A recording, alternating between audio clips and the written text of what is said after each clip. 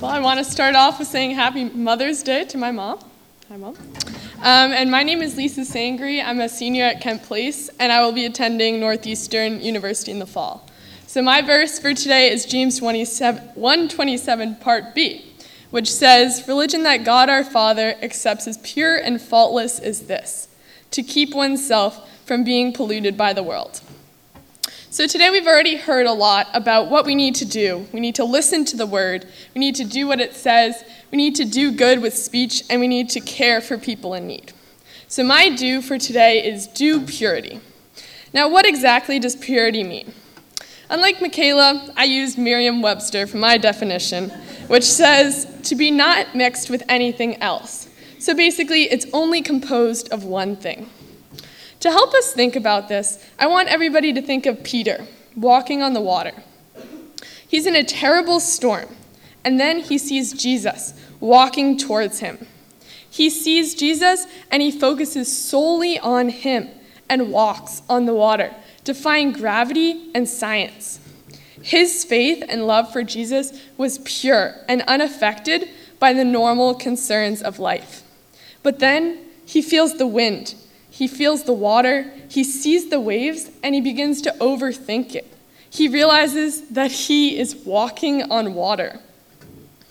He loses his pure thought of following Jesus, and he gets distracted and begins to sink in the water. This is how our faith can be like. We come to church on Sundays. We believe and understand everything that is being spoken. We walk on the water with our faith. But then we get into the week. Our minds become polluted with the world, with school and work and relationships and television and news and Snapchat and Instagram, everything but Jesus. And we can't walk on the water anymore. We begin to sink. Our minds become impure, not focused on only Jesus.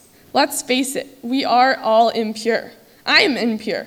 My motives and life should be strictly living for Jesus, and yet I get caught up in this world. I try to be pure, but I can't do it by myself. I need Jesus' help. We all need Jesus' help. Peter even needed his help too. He cried out to the Lord and said, "Lord, save me." And immediately, Jesus reached out his hand and caught him. Jesus himself is pure. Heaven is pure. And we need to be pure to go to heaven. Unfortunately, we're not pure. But with Jesus, we become pure. James 4:8 says, "Come near to God, and he will come near to you." Peter came near to God and was saved while he was sinking. When we are sinking from the impurity in this world, we too need to draw near to Christ.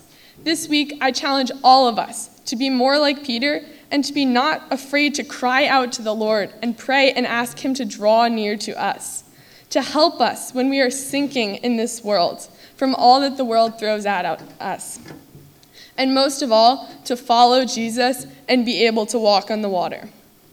Psalm 50:10 says it perfectly. "Create in me a pure heart, O God, and renew a steadfast spirit within me." Thank you, and let's pray. Dear Lord, thank you so much for this amazing opportunity that us seniors have had today to share your word with the congregation.